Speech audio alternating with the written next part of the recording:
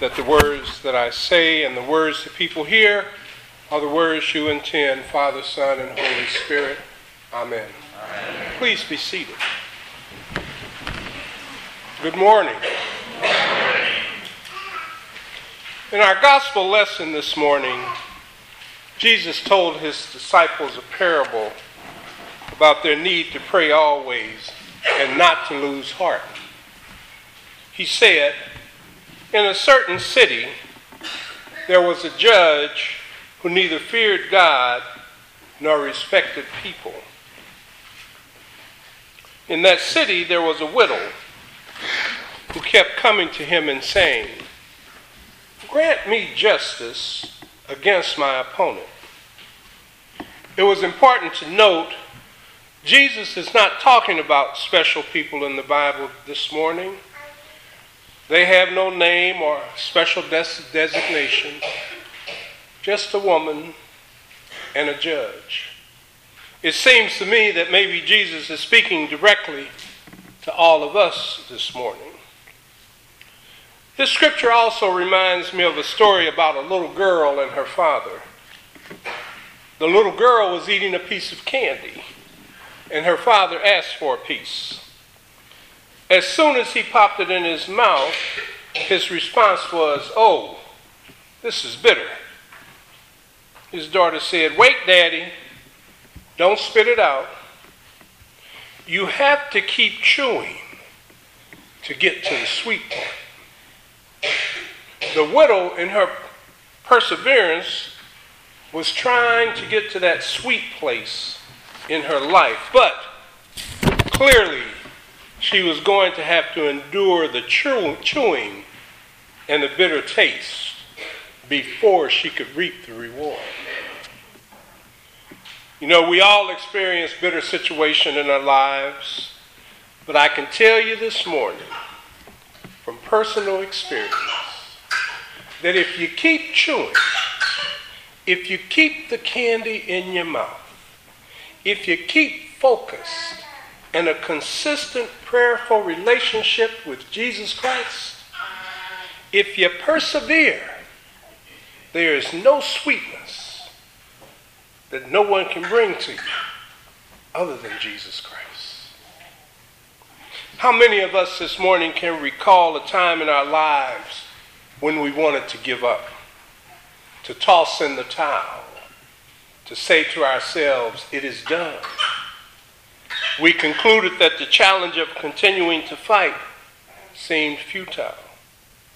I'm guessing that all of us at some time or another had that sinking feeling that further effort would do no good. You have likely seen or read stories about the gallant efforts that were made but the outcome was not what anyone hoped for or expected. On the other side of the coin, you no doubt have experienced, read, or heard of the stories with just the opposite result. The athlete who injures herself and perseveres to the end, the patient who endures the pain and agony of the treatment and gets a great result, the person who had a great tragedy or abusive experience and yet moved forward to have a successful and bountiful life and career. It is not clear to me the nature of the woman's grievance, but obviously it was significant to her because she sought relief. I believe this is what Christ is saying to his disciples when he shared the parable about the widow seeking justice from the judge. And I believe it serves as an example of how many times in life things occur which are beyond our control, and yet we are forced by circumstances to live with them. It's during these times that we are called to be persistent and persevere in our efforts, especially in our relationship with Jesus Christ. As stated in Luke 18:1, to pray and not give up. The way to overcoming these challenges is what Christ means when he says, Pray always and do not lose heart. Prayer should not be like the emergency pull box on the wall, to be used in case of an emergency. Prayer should be viewed as our untapped resource, an unexplored territory where untold treasures may be found. We should talk less about prayer and practice it more. You see, prayer is the greatest gift given to us by Jesus Christ, outside of that of our own salvation and the gift of eternal life. We are given the parable of the widow's persistence with the unjust judge to demonstrate how perseverance can bring about a sense of equity, a sense of relief, a type of wholeness that makes it possible for a person to move forward. In order to get this relief, she had to persevere and persistently confront the judge. She had to be the pain in the judge's side. She had to be the squeaky wheel in order to get the grease. She generated some discomfort in the life of another in order to gain her own well-being and satisfaction, to begin the process of change in her own life. We are no different in today's world. We have to be even more persistent and persevere even harder to receive a just response. We have to persistently persevere to impact those who set policy, make the rules, determine the direction for the community. We have to do these things to have an improved outcome for our own welfare, for the welfare of the larger community. All across the country, we see people persevering to get justice.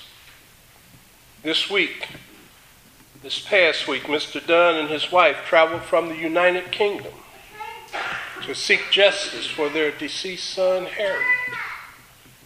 The family of Atiana Jefferson in Fort Worth has vowed to seek justice for her untimely and wholly unexpected death. Black Lives Matter is persevering to eliminate racial inequity in the criminal justice system.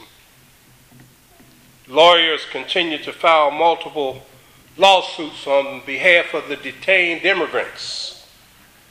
All across the country, lawsuits are being filed seeking justice against the pharmaceutical companies due to the opioid epidemic.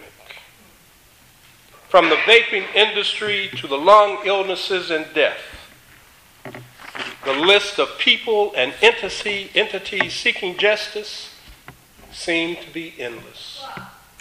You see, perseverance is an important trait in all of our lives.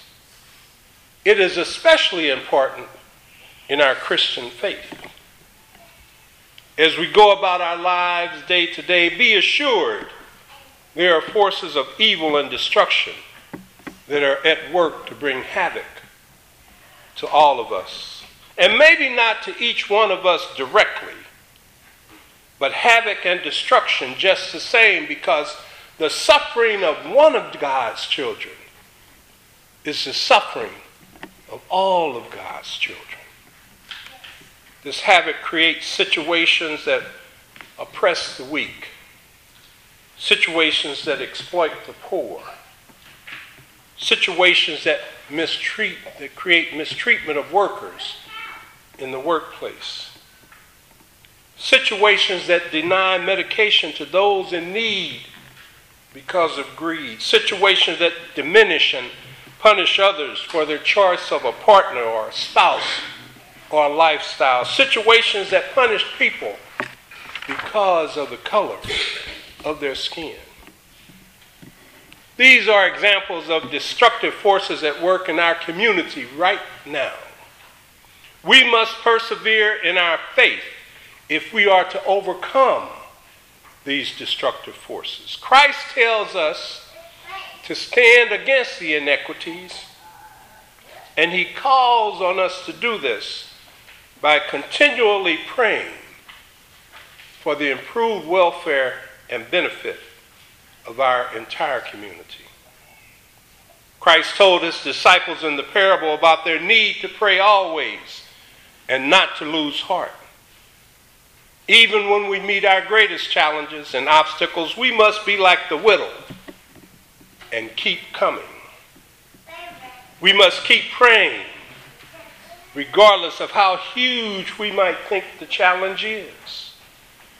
We must consistently ask for justice in the face of evil.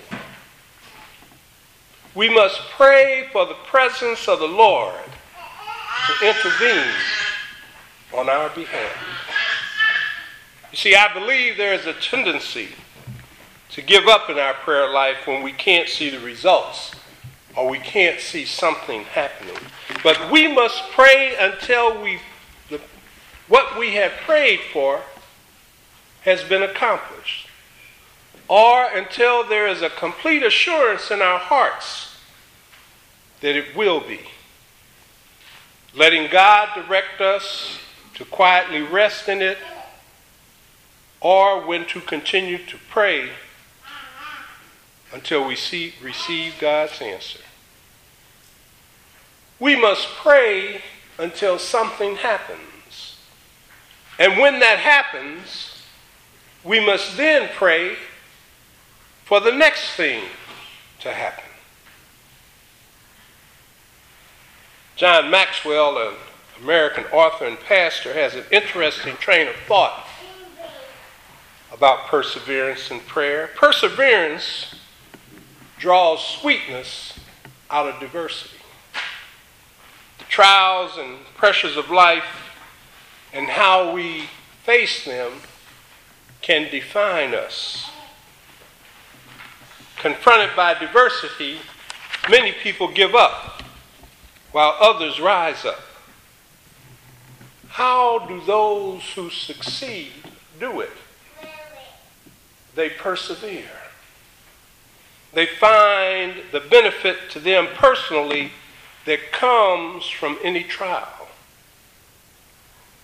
They recognize that the best thing about diversity is adversity. I apologize for that. The best thing about adversity is coming out on the other side, although there is a good thing about diversity in our lives as well.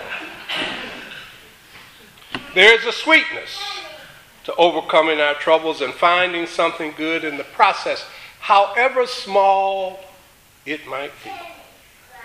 See, we don't speak much about the evil and the chaos that surrounds our church community, but forces are constantly at work, creating havoc and hurt in our lives. Think about the destructive forces at work in our community right now. We must persevere and be prayerful in our faith if we are to overcome these forces. Christ calls us to stand against the inequities and calls us to do this continually by praying for an improved welfare and an improved benefit for all of us. In Colossians chapter 4, verses 2 through 4, it reads as follows: Continue steadfastly in prayer, being watchful for it in thanksgiving. At the same time, pray also for us that God may open a door for us to the door of the Word, to declare the mystery of Christ, that I may make it clear which is how I ought to speak. Amen. Amen.